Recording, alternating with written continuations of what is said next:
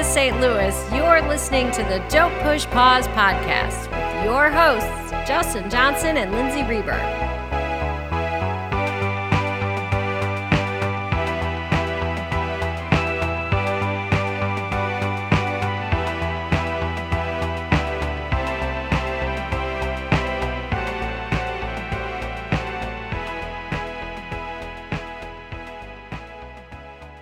Welcome to the podcast. Yes, welcome back. How's it going, Lindsay?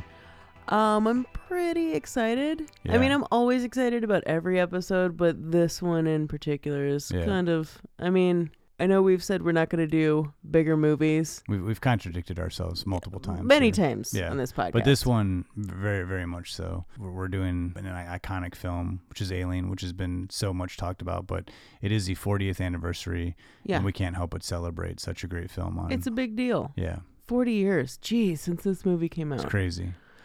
So lots to talk about. So many things. Starting one thing, we've got a St. Louis native, Dan O'Bannon, who wrote the script to Alien, and kind of like tumultuous story with the script leading into the production of this. With a lot of backstory there. Like a backstory, a lot of history. So we'll kind of get into that, get into the production, but also kind of talk about Ridley Scott, and of course the cast with one of our faves. You know, you might have heard of her, Sigourney Weaver. It's kind of a. She's kind of a thing on this podcast. We just gotta fit her in. She's been somehow. We've talked about her almost as many times as we've talked about Bill Murray. And he's included in pretty much every episode. One of the segments. So. Yeah. We'll also talk about the franchise that this initial movie spawned. Whether you like it or not, there are what are we at? Three sequels to this? Oh no! Alien versus Predator. I don't count those. I don't know if I count that. And if you count Prometheus and also there's a lot. Oh yeah, never mind. Yeah, well, there's a lot. That's where my brain stops. Is right after Alien Resurrection. Yeah, we'll get into it. There's quite a few. So we'll go behind the scenes and also go into what sets this apart from other movies. Yeah, and then after our discussion, get into our picks of the week. What was your pick of the week? I went pretty far back for this one. I went with a movie called The Children's Hour. It co-starred Veronica Cartwright, who is an alien, the only other female character besides Ripley. And what about you? I went with connecting it via Alien with Blue Collar, which was Paul Schrader's directorial debut, the writer of Taxi Driver and Raging Bull. And stars Yaphet Kotto, Harvey Keitel, and a very rare, I would say, dramatic performance by Richard Pryor. That's pretty cool. Excellent film. And Yaphet Kotto is Veronica Cartwright's. They're two of the last remaining folks, right? At the end of Alien, Minus. Sigourney. Yeah. Sure. And so it's been a few episodes since we've got to hear from our friend Justin Hayward. He did some back-to-back work for us with Fargo and Casino. Yeah. But he is back again for this episode to give us kind of dig deeper into the technical aspects of Alien. So, and I can't thank the guy enough for taking the time to, use his expertise and create these, short segments for us for some of these movies we're doing. So yeah, I can't wait to hear what he has to say. So we'll hear from him later in the episode as well. So, and then as always, our Murray moments. But before we get into our first clip of Alien, not a whole lot needs to be said, but if you can give us just like a brief lowdown on the plot of this film. Who out there hasn't seen Alien? There's probably a few people that haven't seen it. Yeah, I'm sure. Yeah. So deep in space, we find this crew of the starship Nostromo. They're awakened from their cryosleep to this distress signal, or the signal that's emerging from a planet in space. They land and don't mean to, but they bring back with them a parasite that attaches itself to one of the crew members' faces. And just when they think that the creatures died, well, they find out that was just the baby version, and it's implanted inside the chest cavity of one of the crew members. It bursts open and runs amok on the ship, and I mean, what's wild to me is that this, we'll get into this, but this is such a terrifying, and it's a deliberately paced film. Like, I've heard people tell me they think this movie is pretty slow and boring, but I love that it kind of takes its time and develops its characters. And like when, that chest bursting scene is iconic as, the shower scene and Psycho, but it's a pretty good while into the film. And then the movie does ramp up. It gets to a point where it's just like, it's really moving, but it takes its time. But I really enjoy that. I think it helps build the tension. And really adds to that whole feeling of just feeling isolated in space and feeling alone. And it preys on a lot of fears that we have just as human beings. Yeah. Well, we'll go to a clip. We'll come back. We'll get into some Alien for you. Unless somebody has got a better idea, we'll proceed with Dallas's plan. What? And end up like the others? No, you're out of your mind. You got a better idea? Yes. I say that we abandon the ship. We get the shuttle and just get the hell out of here. We take our chances and just hope that somebody picks us up. The shuttle won't take 4. Well, then why don't we draw straws? I'm not drawing any straws. I'm for killing that goddamn thing right now. Okay.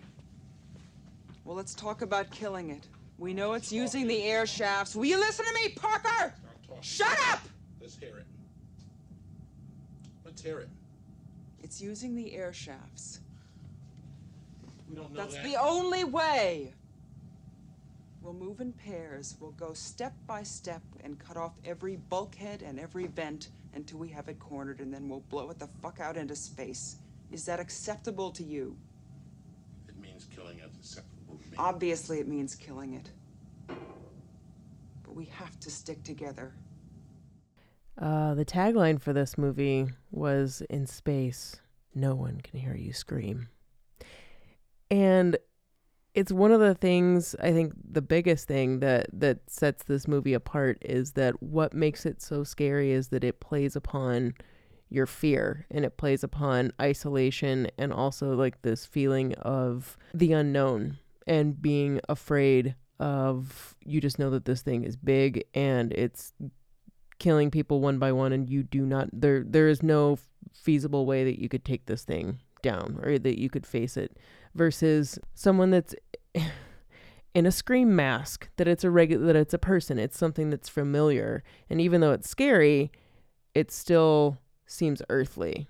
And in Alien, this is completely foreign and no one knows how to deal with it. Another aspect of this for me is the character of Ripley sets this all apart. I think originally the script was written as kind of neutral gender, and then that was assigned based on casting. So that really wasn't set up. So the idea that Ripley, who kind of is this final girl character that was a trope that came out of the 70s of like the last remaining character being a woman who triumphs over whatever evil it is, you don't really realize that that final girl, that final person is going to be Ripley, because she's not the captain of the ship, the Nostromo. You just really aren't thinking that she's going to be the one in charge up until that happens. And that's when you're like, well, the captain of the ship just got off. What do we do now? Yeah, well, to me, like, and now I'll be upfront about this. Mm-hmm. I've never really been the biggest science fiction fan, and don't get me wrong, I like some science fiction movies, and Alien being one of them, and Aliens.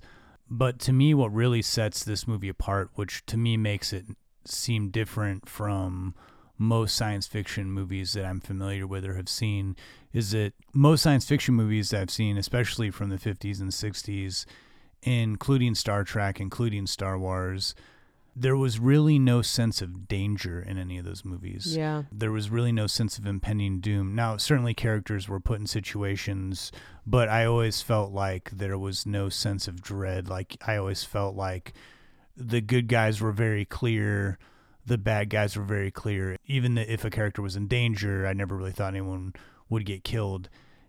Alien is just totally not the case. And I think that's what really sets itself apart, and that's what really made this movie kind of a shocker for people.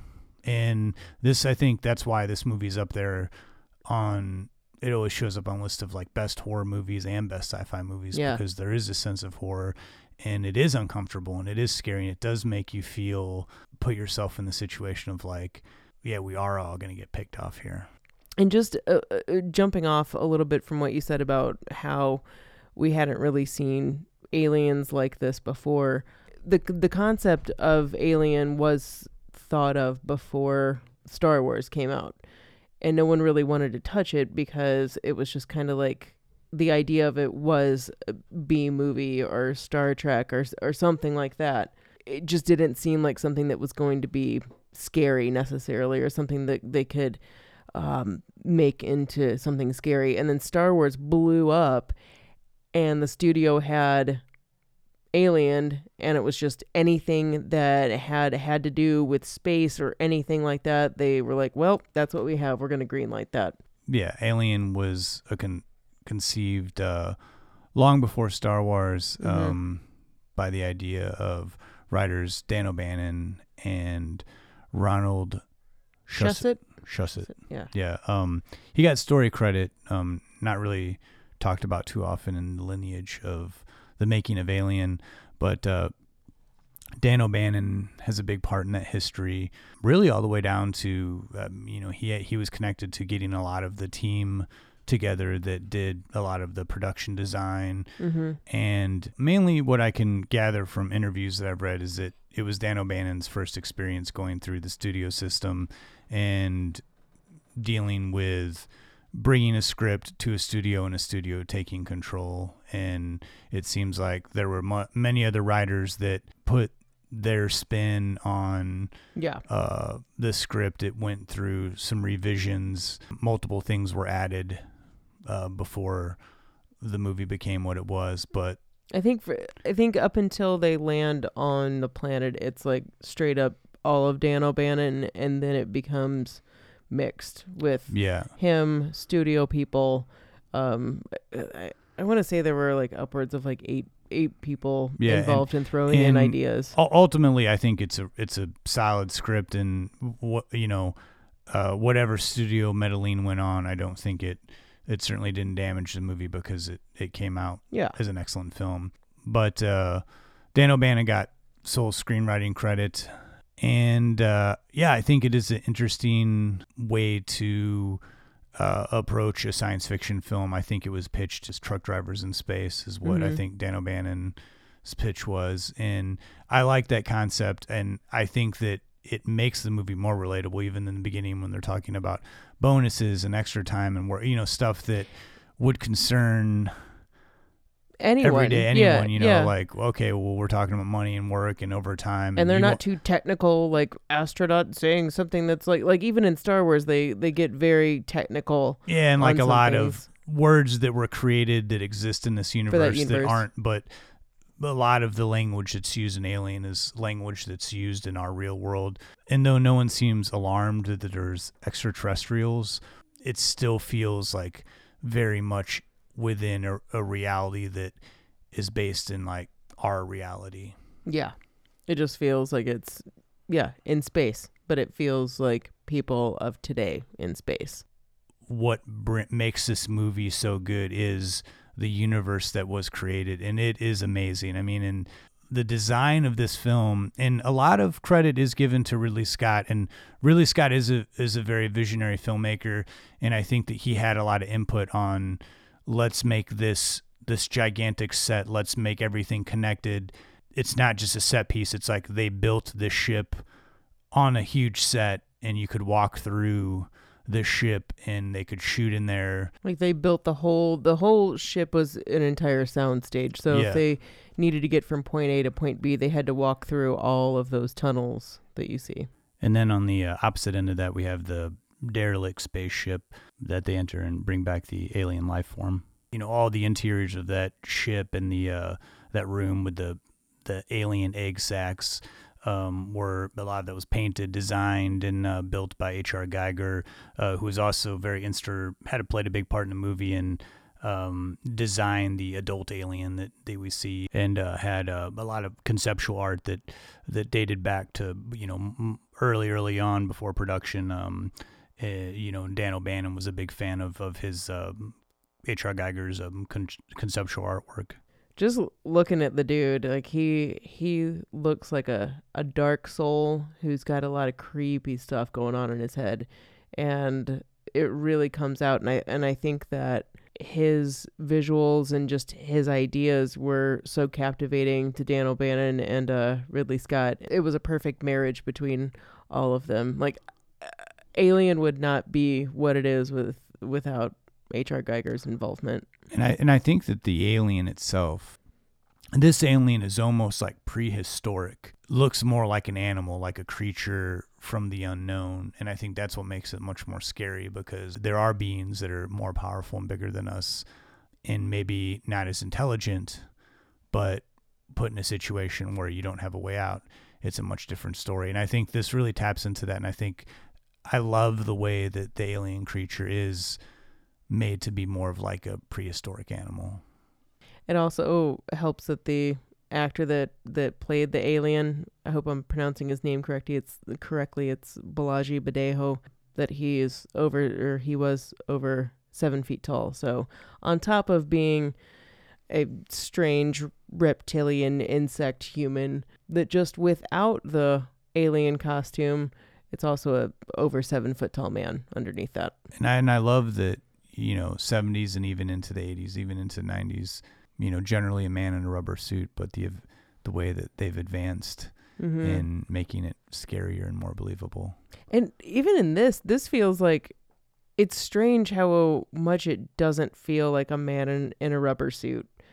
And maybe it's because I think the alien's really only on screen for a total of like 4 minutes or something like that. Well, I do think that less is more in this movie, and I think that this is a very deliberately paced film. It is very calculated, it is very slow, and you see very little of the alien, but I think that's a good thing. I like that, you know, we just get a little bit here and there, and then finally it is all revealed. I think a lot of movies show too much too soon, and then there's not much left to the imagination. But we'll go to another clip, and then we'll come back. We'll talk about the cast of this film, a lot of first starts for some people, and talk a little bit about Ridley Scott, and we'll talk a little bit about the sequels. All right. How do we kill it, Ash? There's got to be a way of killing it. How? How do we do it? You can't. Bullshit. You still don't understand what you're dealing with, do you? Perfect organism. Its structural perfection is matched only by its hostility. You admire it. I admire its purity.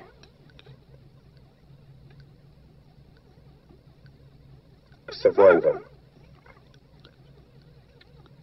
Unclouded by conscience, remorse, or delusions of morality. Look, I've heard enough of this, and I'm asking you to pull the plug. Last word. What? I can't lie to you about your chances, but you have my sympathies. So talking about the cast, I mean, this is like a lot of movies that tend to be ones we love and talk about on this podcast. They are ensemble pieces. Yeah. And I think everybody functions great. And I do like the idea, I mean, and this has been said by Dan O'Bannon and I believe Ridley Scott as well, that this is the future. This was 1979 when this came out. The idea that in the future we have these male, female, different races all working together. There's no hierarchy. There's no this and that. Sadly, we're 40 years into the future, and that's still just a concept that people can't seem to get behind for the most part, which is really just depressing. But yeah, it is. But anyway, the cast, so we have Yaphet Kotto, Harry Dean Stanton, Tom Skerritt, Veronica Cartwright, John Hurt, of course, Sigourney Weaver. And a lot of these folks were in a lot of TV, a lot of films. 60s, 70s TV Yeah, shows. none were household names, but multiple actors in this turned this down, Tom Skerritt being one of them, because, again, like we said at the time, science fiction films were not something that anybody really wanted to throw on the resume. But once this became a movie with director, and the thing is like people knew about Ridley Scott, like he was a huge commercial director, and then did The Duelist, which got a lot of acclaim, and so people were excited, especially British actors like John Hurt were excited to work with Ridley Scott. Just him being attached to the project made people want to jump on board. And this was Sigourney Weaver's first film role, very first film role, which is pretty amazing. I mean, she was, we've talked about Sigourney Weaver multiple times on the podcast. Yeah, big theater actor. And, Veronica Cartwright, who plays Lambert, she originally thought that she'd been around too in 60s, 70s TV and movies. I'll talk a little bit about her later, but she thought that she had the character of Ripley basically until a meeting or like reading or something, and it wasn't like a reading, but pretty late in the game she realized, oh, I'm not that character. Okay. And initially she was kind of disappointed. Anyway, I like that little tidbit throwing that in there. And this is a movie that I've read where people didn't get along that great, and it always surprises me when I hear these stories of like, oh, like no one got along. And that is, it's like, you're an actor, but it's a job. You've got, personalities clash, but this is a movie where I feel like all the characters functioning all work, and they bring this movie to life. And I'll talk about that a little bit more with my pick of the week, because that was a similar situation where we have these characters on screen. They're like great friends, but in real life, they were ready to slit each other's throats. So it's a testament to good acting. Mm-hmm. It is a testament to a director that can hold it all together. And this, to me, I think everybody is really perfect. I'll always watch anything with Harry Dean Stanton in it. You love him, I know. I love Harry Dean Stanton. He's one of my favorite actors, and this is up there with one of my favorite roles of his. And he's perfect by just being chill and sitting back, and he can do so much with so little. Right. Exactly. I heard that the main beef behind the scenes was that because Sigourney Weaver was kind of green in their eyes as far as film goes, or TV acting. Like, yes, she's been around for a long time with stage acting, and that's where Ridley Scott, where he became impressed by her.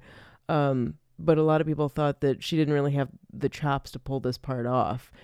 And that's what I heard it was about. And then Yaphet Kotto, I heard that that the little fight scene that they have where Ridley finally, like, she has to step up and take charge of the situation, that whole interaction was kind of, I mean, not real, but that it was like tensions were kind of high in the room at that point, and that maybe there was a beef between them. I heard that it was like a real beef kind of, but then I also heard that Ridley Scott told him to kind of poke her and get her mad. Well, I will say, despite any alleged on-set drama, from what I've read, once people started seeing the dailies, the actors and the producers, just seeing how amazing the set design was, and the characters coming together, the acting coming together, there was sort of a sense that this was definitely going to be not your run-of-the-mill science fiction film, that this was going to be like a special movie that was going to really take hold of things, that was going to do really well. And last but not least, we can't not mention the most one of the most iconic characters of science fiction films, but Lindsay. All right, so we want to go into talking about the multiple sequels that came after Alien. But before we do, none of these movies would be possible if it weren't for the Sigourney Weaver character of Ripley. I said this earlier in the podcast that you don't expect her to be the hero of the story, and then she kind of emerges as somewhat of like a unassuming hero. She doesn't she's running from this creature, but the whole time she has been the one that has been by the book. I mean, hell, none of this would have happened if they just would have listened to her and followed protocol and not let someone infected with a parasite onto the ship in the first place.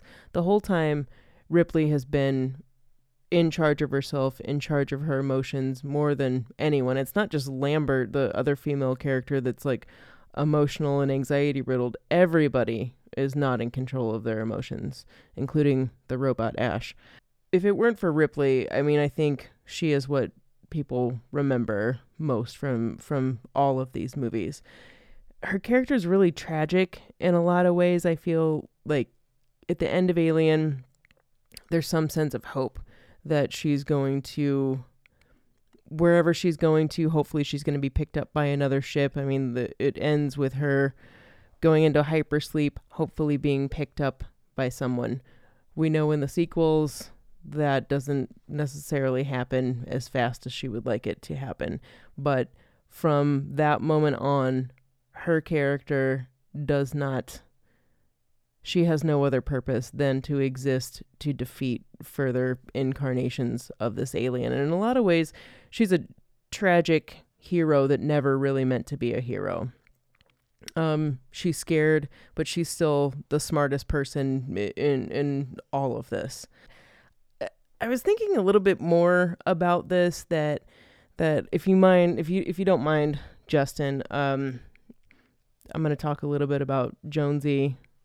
And Jonesy, who is Ripley's cat, who has a bit part in this, and his relationship. No, please do. And Ripley. It's only appropriate. I saw you're wearing your Jonesy shirt tonight, which... yeah, it's like only like the greatest present you've ever given me. Thanks. I just want to focus on Jonesy real quickly. I feel like Jonesy is way more important than we realize. For all intents and purposes, he is Ripley's child. He is the character that Ripley cares the most about and views kind of like as a child. And I think we see that a little bit more in the second Alien movie when Ripley has a bond with the character of Newt, the little girl. But in this, it's almost like Jonesy is like the cat version of Newt. So we have this baby, in essence, this vulnerable creature that Ripley is kind of the mother of, we'll say. So this sets Ripley up as a mothering character. This idea of motherhood runs totally underneath all of this movie, and here's why. So we're set up to feel like Ripley is Jonesy's mother. We have the voice of the ship that is called Mother, that's housed in this like quiet, soundproof, womb-looking, warm environment. So we have this idea of motherhood underneath the surface. And then we have the alien, who is kind of this anti-mother character because, excuse this term, she kind of, in order to procreate, this thing basically face rapes someone and impregnates a human host in this case, and then that human host is forced to give birth from being raped. I don't think I'm alone in this theory, because there is a lot of like talk about how there is kind of like some violent sexual undercurrent. This idea that Ripley is a mother character and the alien is the anti-mother is something that's totally true. In essence, the alien is violating the whole idea of motherhood by forcing birth upon another creature. Maybe this is like a little too abstract, but I don't think it is. And maybe it wasn't intended, but it's certainly in there. The idea, it's not like a rape story, but I think that this movie uses rape as the main idea behind the movie, which is motherhood and this idea of pitting basically good against evil. I know that was kind of crazy and wild, but I just had this theory it's not crazy. I'm following you.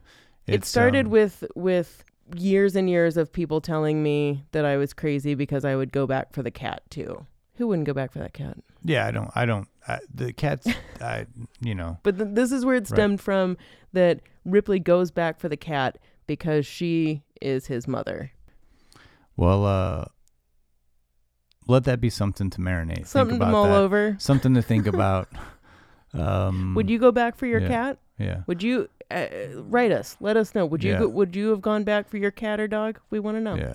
I mean, I'm one of those people that like triple checks to make sure that I've locked my front door before I leave my dog home, and I make sure I unplug certain things just because the idea of a fire happening while I'm gone, I've got paranoia about it. So yes, I would go back. I'd be one of those people that drowns trying to save their dog. It's really obvious why we're friends, Justin. Yeah. We should talk about the sequels just very briefly, because there is a lot that has happened with the Alien. It's the 40th anniversary. In the last 40 years, a lot has happened with the story that began with Alien. We had Aliens, which 1986, which was directed by James Cameron, which was a pumped up action film. Way more of an action film than horror or sci-fi. And I will say, as far as sequel goes, and we had a episode not too long ago, which we talked about sequels. We specifically didn't talk about Aliens because a lot of people consider that to be one of the few movies where the sequel is better than the original. I don't agree with that necessarily. I do think Aliens is a great film. I think that as far as sequel goes, it's about as good as you can do with a continuation of a story and kind of changing the tone, like amping things up. Then we had Alien 3. There's a lot of controversy with Alien 3. A lot of controversy, yeah. A lot of hatred toward Alien 3. I feel like, to me, Alien 3 is a film where, Are you going to throw shade at Alien 3? Here's what I'm going to say about Alien 3. Okay. I feel like with Alien 3, you had a very visionary director, David Fincher, much like his first feature, and much like Ridley Scott, came from a commercial music video background, had a very specific idea, except for with him, there was a lot of studio meddling going on. His movie kind of got taken over. I'd love to see a director's cut of Alien 3, of David Fincher's vision. He disowns Alien 3. The last thing I'll say is I just think it's more of I've never really been a hater of Alien 3, but I do think it's more of a standalone film. It's its own movie. It is, yeah. I think Aliens is kind of, pumped up version of the first one. Yeah. In Alien 3, we have Ripley, who one thing leads to another, ends up on a planet that's just an all-male prison. It's real weird setup. I feel like it could have been really good, and I don't hate Alien 3 by any means. And I think one of the most standout visuals, if you think about the Alien franchise, is of Sigourney Weaver head shaved with the alien like right up against her face, and that's from Alien 3. Yeah, no, that's true. I totally forget that sort of image is definitely burned in my brain as far as like being one of the iconic moments from an Alien movie. I'll say this. The last time I saw Alien Resurrection was when it came out in the theater. I don't remember. Really? Yeah. I don't remember thinking too much of it, but I don't remember a whole lot about it. But I will say this. That is a movie that people, like, they act like it's the worst film ever made. It is not the worst film ever made. So I can't speak for that movie too much. I will say it's the same director as Amelie and Delicatessen. Yeah, and interestingly enough, all of the Alien films, the first 4, were all made by these like sort of like quote unquote visionary directors. Yeah. After that, we had this sort of like strange offshoot of Alien versus Predator. I've seen both of them. The first one to me was like whatever. It was watchable. The second one, I don't think I could make it through it. I've seen Prometheus 3 times. I'm not a fan of it. I like that we're going back to this sort of lineage. I don't know. To me, it's like part overkill and part like, why do I keep watching it? Because there's something fascinating about it that interests me. I feel like they could have done such a better Again, job directed at making by Ridley Scott, going back to his roots, And I feel like he took some things from Alien that weren't in the first one or that were in the original script and kind of put them in Prometheus. Yeah. But I think that the idea that this being a prequel to Alien kind of got lost because Prometheus kind of felt like a movie on its own, but then it was like taking like good nuggets from the Alien franchise and putting it into that. I feel like it was just kind of a cop out. I think it could have been to me better, but I liked it. Yeah, to me, Prometheus is like, I don't know if it's like a total mess or if it's like I keep watching it to find out that I'm wrong. And Alien Covenant, I saw when it came out in theaters. I haven't seen it since. I'll say this about Alien Covenant. To me, it felt basically like a modernized reboot. And it's, again, Ridley Scott. It just felt like he was trying to do a reboot of the original Alien. It was pretty much the same story. I didn't hate it. To me, it was kind of like The Force Awakens with Star Wars. It's like a reboot of the original. It's like a modern audience can watch this who thinks Alien, the original, is a slow That's what made it so good. But the thing is like, and then, I'm not bagging on modern audiences, either, but I'm just saying, like, to me, a reboot, it was like a sped up version of the original Alien. Didn't hate it. Didn't really think too much about it. But there's a lot has happened in 40 years. This character has, and Ripley's not been on board since like 1997. Yeah. Tomorrow, if they put out a movie that had Sigourney Weaver, an Alien? Oh, hell yes, I'd be first in line. I'd go see it. We should probably move on. So that's a run through of the 40 years of sequels and reboots and what have you. I'm sure there'll be plenty more. Let's hope there's a really good one that Ridley Scott does and Sigourney wants to be in again. The Alien franchise will outlive us all. So let's move on to our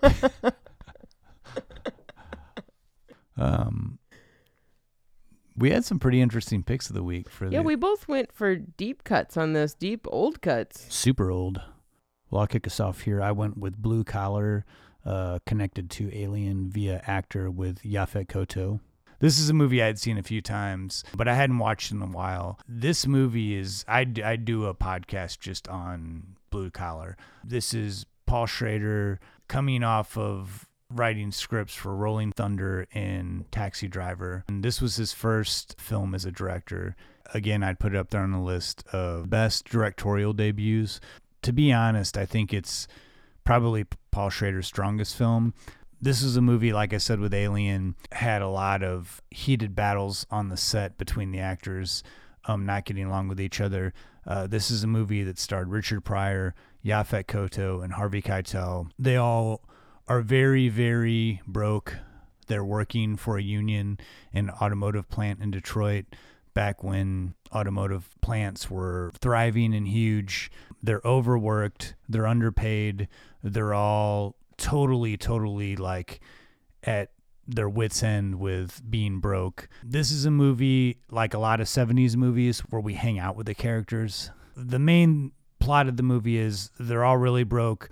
They're all kind of sick of it. They decide that they're going to rob the safe that's its union headquarters of the union that they're in. When they rob the safe, they find out there's only $600 in it, but there's this ledger.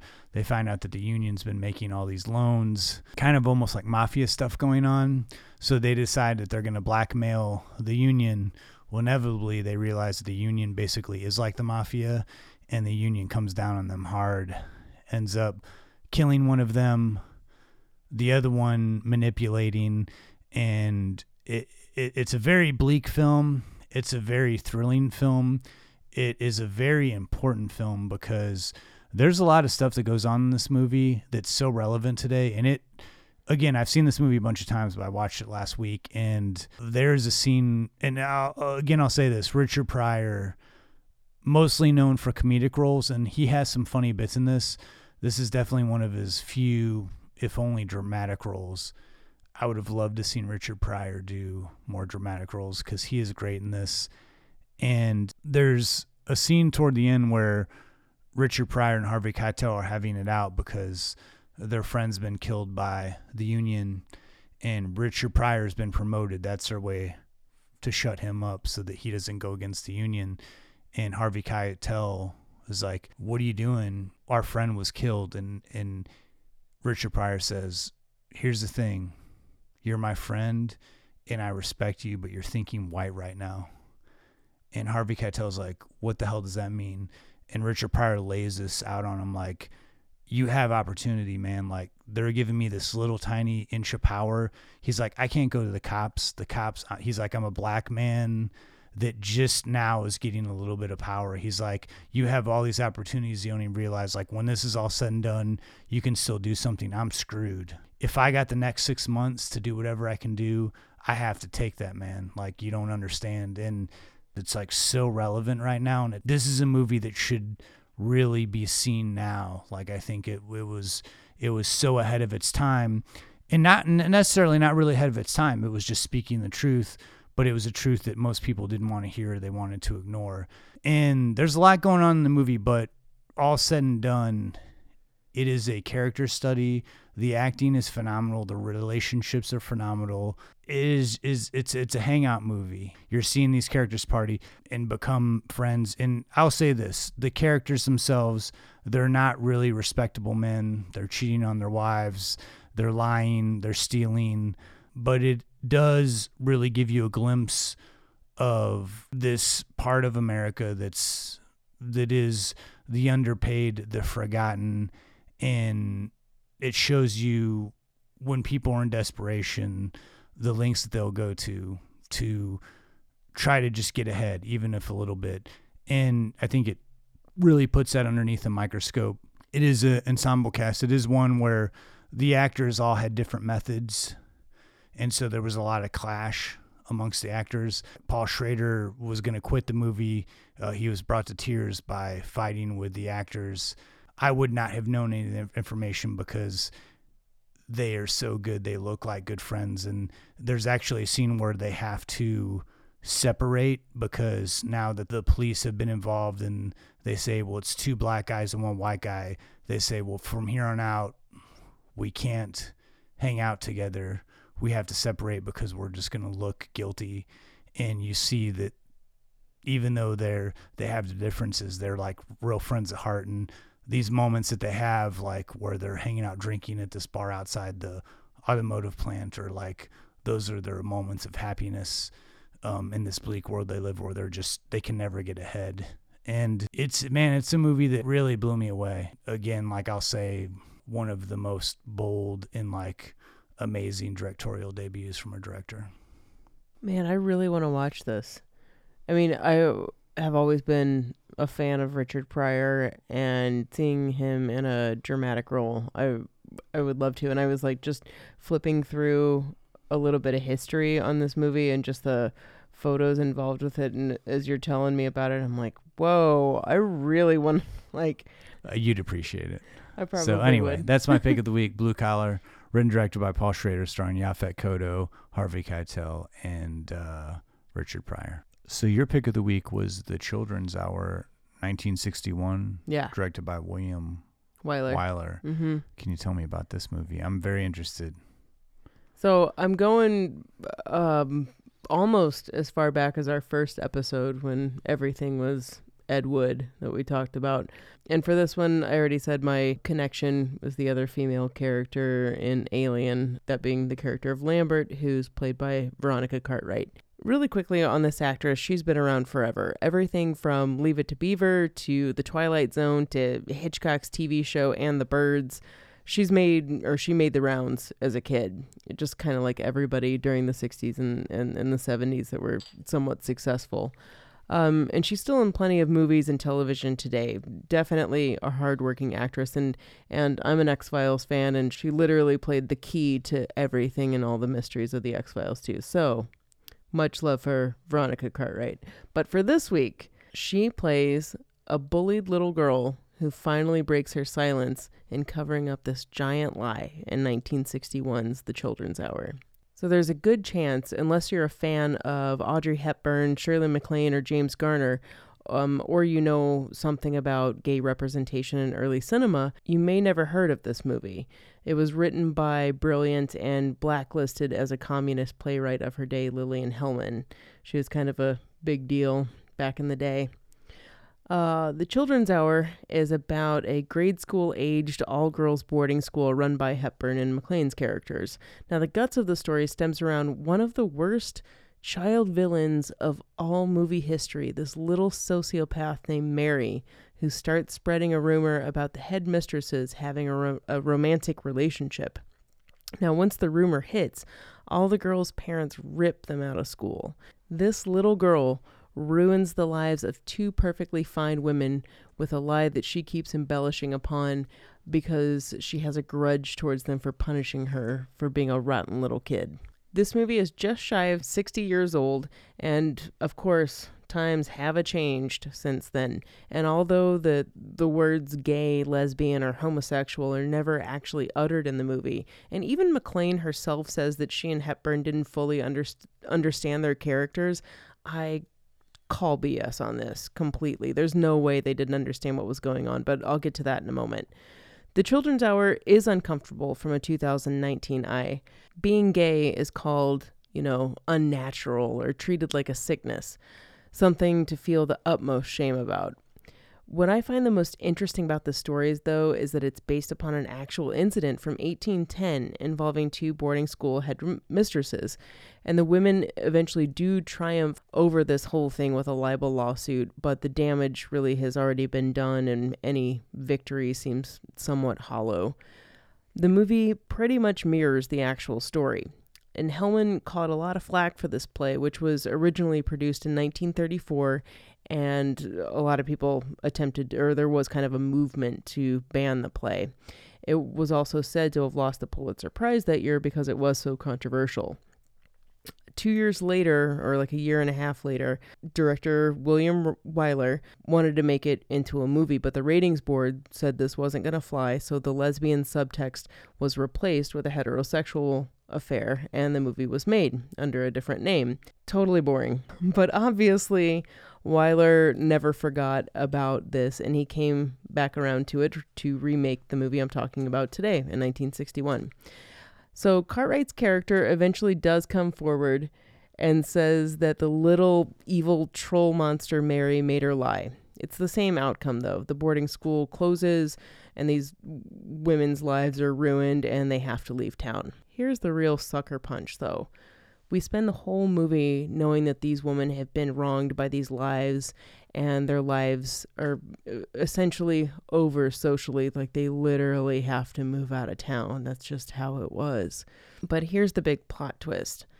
McClane's character is in love with Hepburn, and while it's only suggested twice before Little Miss Evil Mary decides to make up this giant lie, we don't actually know for sure until McClane's positively unbearable coming out scene. And yes, there was a coming out scene in 1961, and boy, was it painful. For a few reasons. One, the anguish of McClane realizing her sexuality. And two, because she feels anguish at all and that it's completely sickening to her. And she says this.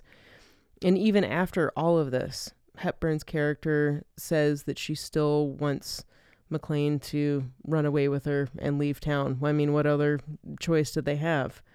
But she doesn't shun her. She's like, you're my best friend since we were kids. We're leaving together. But it doesn't really stop there. And because this is still the age of when gays were being punished for their sins in movies, naturally, McClane's character hangs herself.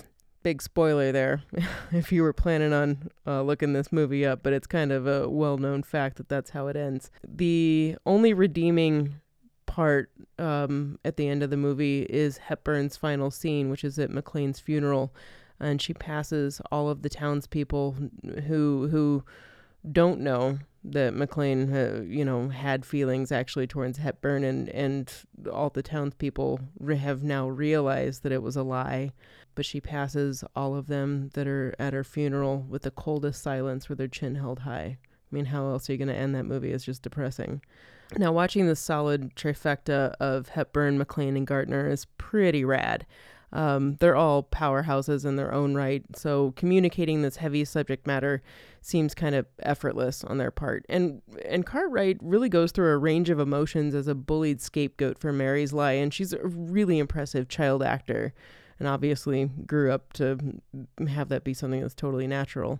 I know this doesn't sound like the happiest movie ever made, but it's one of some significance.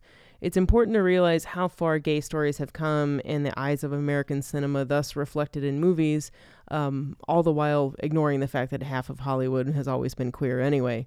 But The Children's Hour is an important watch, and if you like old movies or any of the main actors, totally go for it. It's rentable on streaming services, and there's kind of a crappy version available for free on YouTube for the time being anyway. But it's worth checking out. I remember watching it in college for a women in cinema class that I took, and I think it was shown for like a gays in cinema class I took, and yeah, I've seen it numerous times.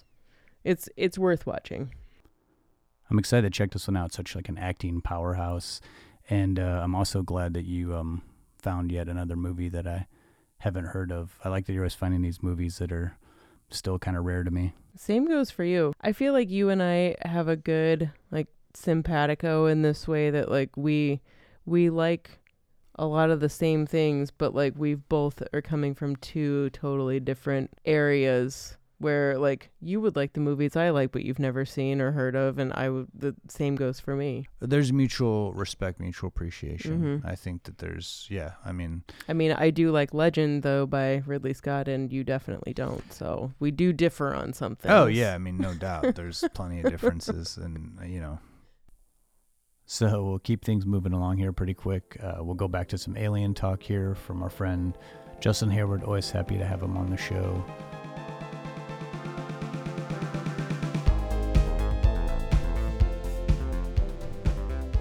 When I was about 16 or 17, I borrowed my grandpa's home video camera and was making a movie with one of my friends, something I did often. Because I was using an old video camera and not shooting on film, I always tried to find ways to make it feel less like a cheap home video and more like a movie. I remember telling myself that the reason movies in theaters looked so much better than anything on a video camera was the color red. Red in the theater popped off the screen, in my opinion. It was so vibrant, no video camera at that time could replicate the color red with anywhere near the electricity projected in a movie theater. Of course, no video camera at that time could replicate any color shot on film, but red was the color that stuck out to me. So I convinced myself that the reasons movies shot on film look so much better than my cheap video camera is because of the vibrant reds. Cut me some slack, I was a teenager with zero tangible knowledge of photography. I don't remember when it hit me, but at some point I was framing a shot, something I wasn't particularly good at back then, when it occurred to me that if I back the camera up and zoom into roughly the same frame, the image suddenly looked a little more like, well, a movie. There was something about the compression of the background of the foreground that happened when I backed up and zoomed in,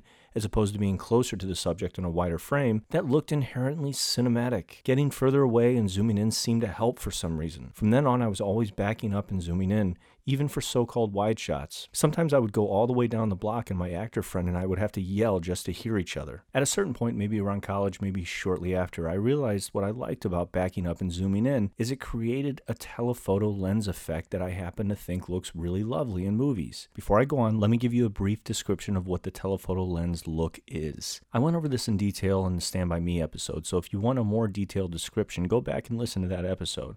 But for the sake of time, I'll try to quickly sum it up. A wide-angle lens gives the effect of the background looking much further away than the foreground. Think of a peephole in your front door. The person outside looks huge, but your neighbor's house across the street looks 100 yards away. When you put a telephoto lens on a camera and move far away from your subject, the objects are compressed, so your foreground subject could look like they're standing 20 feet in front of the house across the street. That's how much different lenses change your perspective on a camera. I'll reuse my baseball analogy I used in the Stand By Me episode. Think of a baseball game on TV. When we get the shot behind the pitcher looking at the hitter as he gears up, it seems like they're exactly the same size, even though the hitter is about 60 feet further away from the camera than the pitcher. The reason is the camera is way off field and zoomed way in, which compresses the image and makes the two players look like they're right next to each other. This telephoto lens effect is a go-to for a lot of our favorite film directors. Think of the British influence on Hollywood movies in the late 80s and early 90s. You had the brothers Tony and Ridley Scott hit us with films like Alien, which we're talking about today, Blade Runner, Top Gun, Days of Thunder, and on and on. You had Adrienne Lyne with Flashdance and the notorious telephoto lens scene on the street when she randomly watches a guy breakdancing, which was awesome. Okay, fine. My point is this. For some reason, I have always gravitated toward telephoto lenses as a style. I think they look great, and most of the filmmakers that fall back on them tend to have movies that I also think look great. So as I got older and studied more of my favorite filmmakers' common lens choices, it always surprised me. Directors like Steven Spielberg or Martin Scorsese very rarely use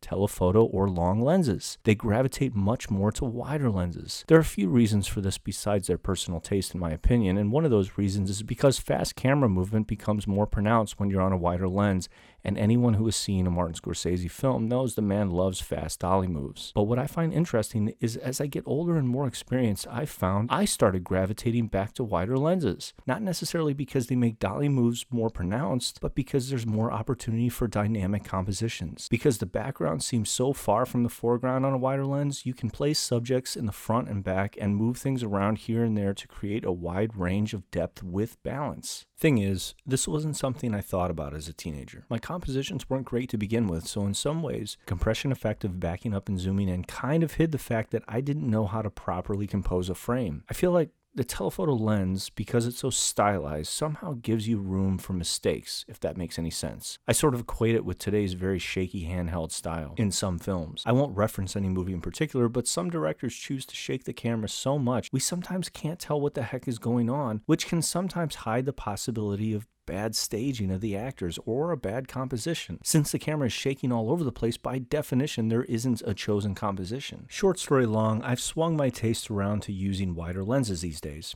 I like them. They're cool. Then, darn it, Mr. Johnson asked me to do a segment on Alien, and the first thing that came to mind was how beautiful director Ridley Scott used telephoto lenses in that fantastic sci-fi horror masterpiece. The scene where Harry Dean Stanton gets it by the fully formed alien after searching for the lost cat is, I don't know how to put it in words other than stunning to look at. The chain swinging with the dripping water and the dapple color contrasted lighting is so beautiful. Then Ridley shows the full power of the long lens in a scene that is already stunning to look at. He puts on a telephoto lens and shoots past the swinging chains onto a medium shot of Mr. Stanton. The chains are out of focus, but because of the foreground-background compression, they look like they're the size of Mr. Stanton's arm. The swinging chains, although totally out of focus, are huge in the frame and literally distort the image as they swing back and forth. It looks so freaking cool, but it also, and most importantly, it creates a tension as to where the alien is. Those chains could be the tail of the alien, or they could just be chains. A wide-angle lens could never produce such a cool and effective feeling of dread that shot created, and it reminded me that the best directors aren't using a particular style to hide their bad side. They use their style to lift up the best of themselves. So sorry for the shaky cam handheld comment to you directors that like that. For a brief moment in time, I thought long lenses were a bit of a crutch, just like the extreme shaky handheld. But you know what you're doing better than I do, and I love anyone directing films with purpose and confidence. Writing this segment has made me see your light. So thank you.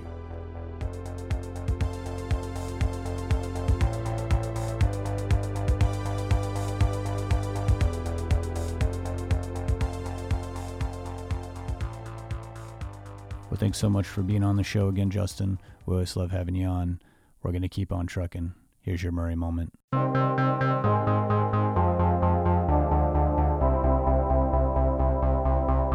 Chicks dig me because I rarely wear underwear, and when I do, it's usually something unusual.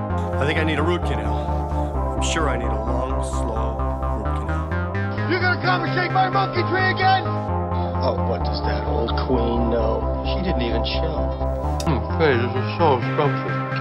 Is this hand shucked? The flowing robes, the grace, all striking.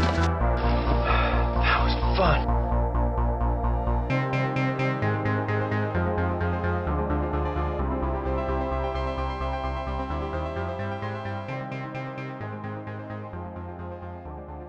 The year that Alien came out, Billy Murray was at the top of his SNL game. And anyone who's ever been a fan of Saturday Night Live knows that the show's never been a stranger to controversy. And you know, I think this might be the first time I talk at length about an entire SNL skit. I kind of can't believe I've made it this long without doing that. All right. In 1979, there was one sketch that made some SNL players uncomfortable, including Billy, and it was called First He Cries. The parody sketch was based off an autobiographical book and made-for-TV movie called First You Cry. It was written by a well-respected journalist at the time, Betty Rowland. She was happily married and living her best life until she found out she had a malignant tumor in her breast and had to have a mastectomy. Now, we know that SNL doesn't shy away from being tongue-in-cheek, and the writers put very few limitations on themselves, but yikes, how are they going to pull off poking fun at something like this? The sketch starred Billy, Gilda Radner, Jane Curtin, and the host for that week, TV legend B. Arthur. This was pre-Golden Girls and post-Maude fame. Now, B. Arthur plays the doctor delivering the bad news that Radner's character has breast cancer and needs a mastectomy. As an aside, it's very unfunny that Radner herself would later develop ovarian cancer, but that's a whole other thing. The subject matter doesn't necessarily seem comedic on the surface, but if the point of the sketch is about a selfish man baby's reaction to his wife having a mastectomy, well, you might see where this is going. And our Billy has the pleasure of playing that role in this instance. Billy plays the husband character with the most repulsive, insensitive, childish behavior by being unable to deal with his quote-unquote deformed wife. The language Billy uses is truly repugnant, and Betty Rowland really did deal with her husband's incredibly poor reaction to her mastectomy. And Radner, Curtin, and B. Arthur in the sketch perfectly explain away Billy's need to go through all of the emotions that he needs to experience in order to come to terms with his one-breasted wife. The whole setup is so sarcastic, it would put Darlene Connor from Roseanne to shame. It's just like, it's so glaringly obvious. The sketch is completely making fun of men, even if it's in very poor taste. Well, as you might imagine, in the late 70s, this didn't fly very well with audience members. I mean, even now, it might not fly well with audience members. The night that it aired, NBC received just about 250 outraged phone calls and over 300 subsequent letters from people who were upset over the sketch. And one viewer actually tracked down B. Arthur at her hotel. Like, that's a little much. That's got to be kind of scary, actually, if you're B. Arthur. But there was one person who wasn't upset. The person without whom this sketch wouldn't have even happened. Betty Rowland herself. And she wrote into the show, "I wasn't the slightest bit offended. And if I had been, I don't think it should matter. You kind of have the right to satirize anything, and the more unlikely the subject matter, the better. I thought the premise for the sketch was terrific." It should also be mentioned that some of the actors and writers involved with the sketch had mothers, sisters, and friends who had had mastectomies or were undergoing breast cancer treatment at the time. The sketch wasn't about making fun of any of that, but the subject matter is so sensitive, that's kind of all it appeared to be at the time. And it was said that Billy was the most mortified of anyone by the bit and told one of the writers, "Do you know what it's like to go out there and play something that's going to make people hate you?" The potential for this tastelessness was not lost on anyone, and Billy's character was the most detestable, even if it's slightly comical when you watch it. Although I haven't found any recent reflections on the sketch, I doubt it really matters to anyone anymore, but at the time it was kind of a big deal, and some say it was part of SNL's dive into kind of poor, tasteless humor at the time, which led to much of the cast leaving at the end of that season, including Billy. This was actually his final season, season 5. So the same year, Alien was making people run out of the theater barfing into trash cans of movie theaters. This SNL sketch was upsetting America and assisting in the original SNL cast members wanting to make their exit even faster.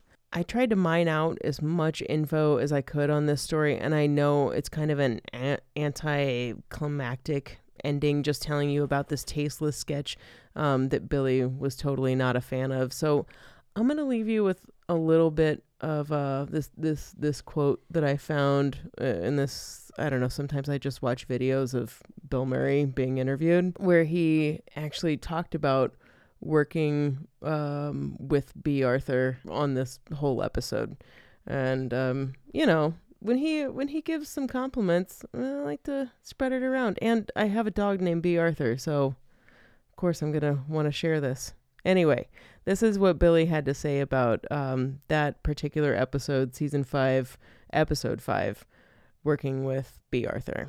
I wouldn't have thought I would have given a hoot and a holler about B. Arthur. I mean, I thought, who is this dame? But you know what? I was very impressed with her.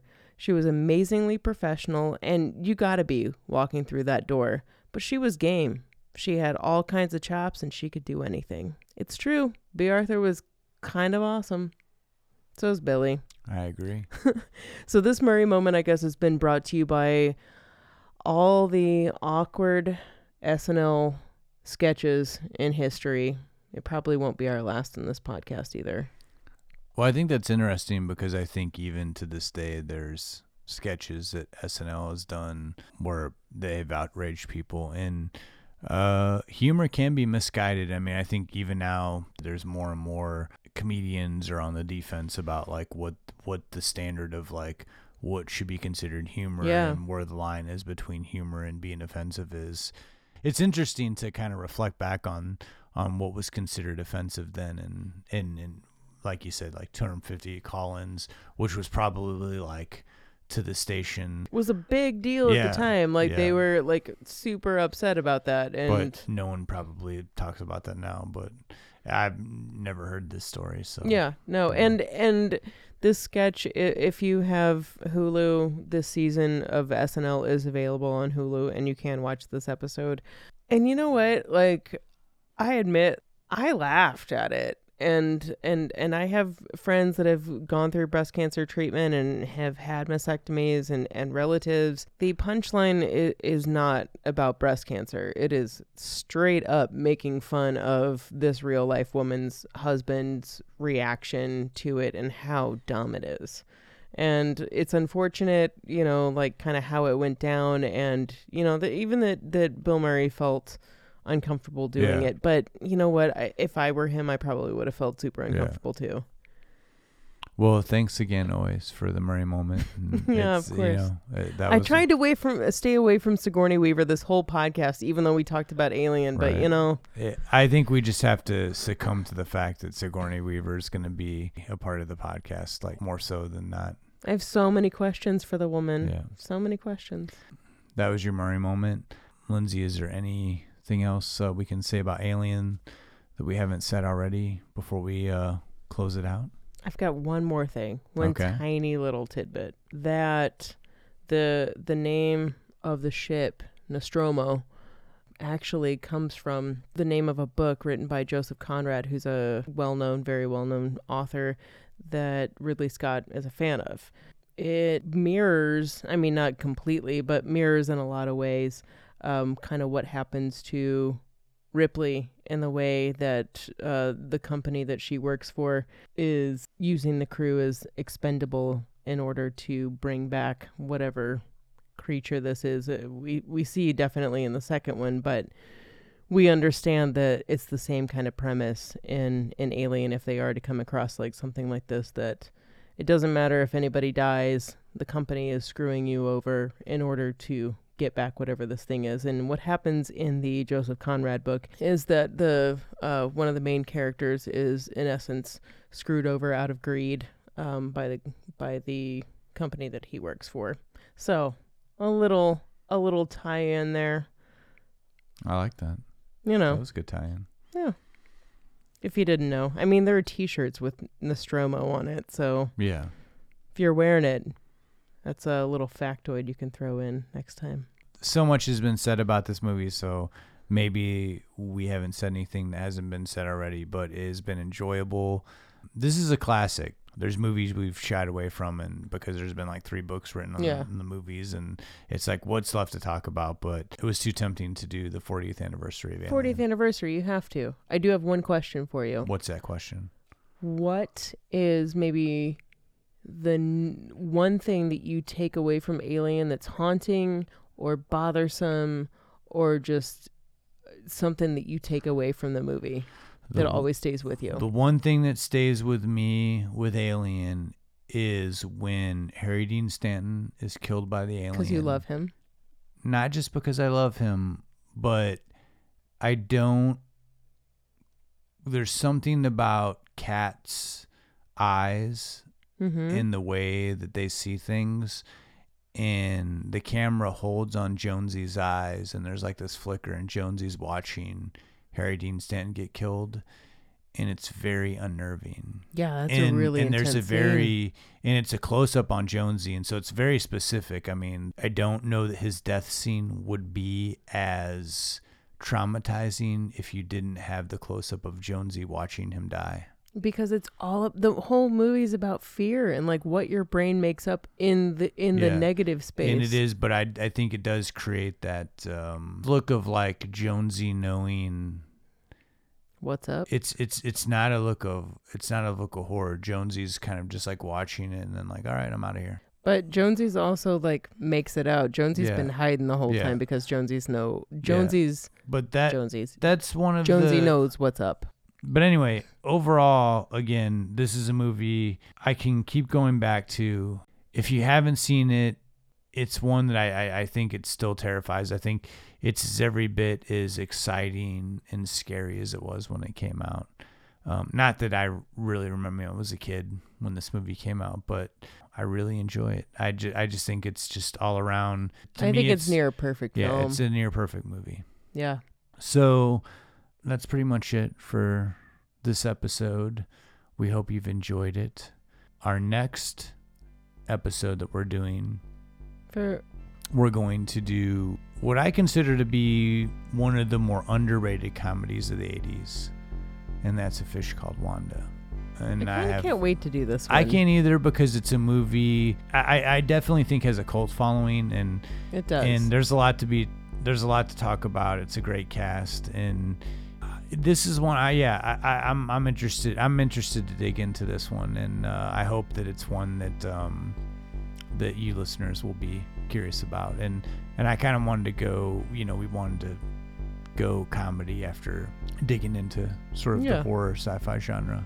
Well, that's going to be our next coming up. As always, if you want to find us on social media, we're the most active on Instagram, Don't Push Pause Podcast. You can find us on Facebook, Don't Push Pause Podcast. You can always find our most updated episodes, don'tpushpausepodcast.com, though you can find us on all your favorite places to hear podcasts. If you want to contact us directly, there are no stupid questions asked us or no stupid recommendations. Yeah, anything. don'tpushpausepodcast@gmail.com. Until next time, I'm Justin Johnson. And I'm Lindsay Reber. Thanks so much. Thank you.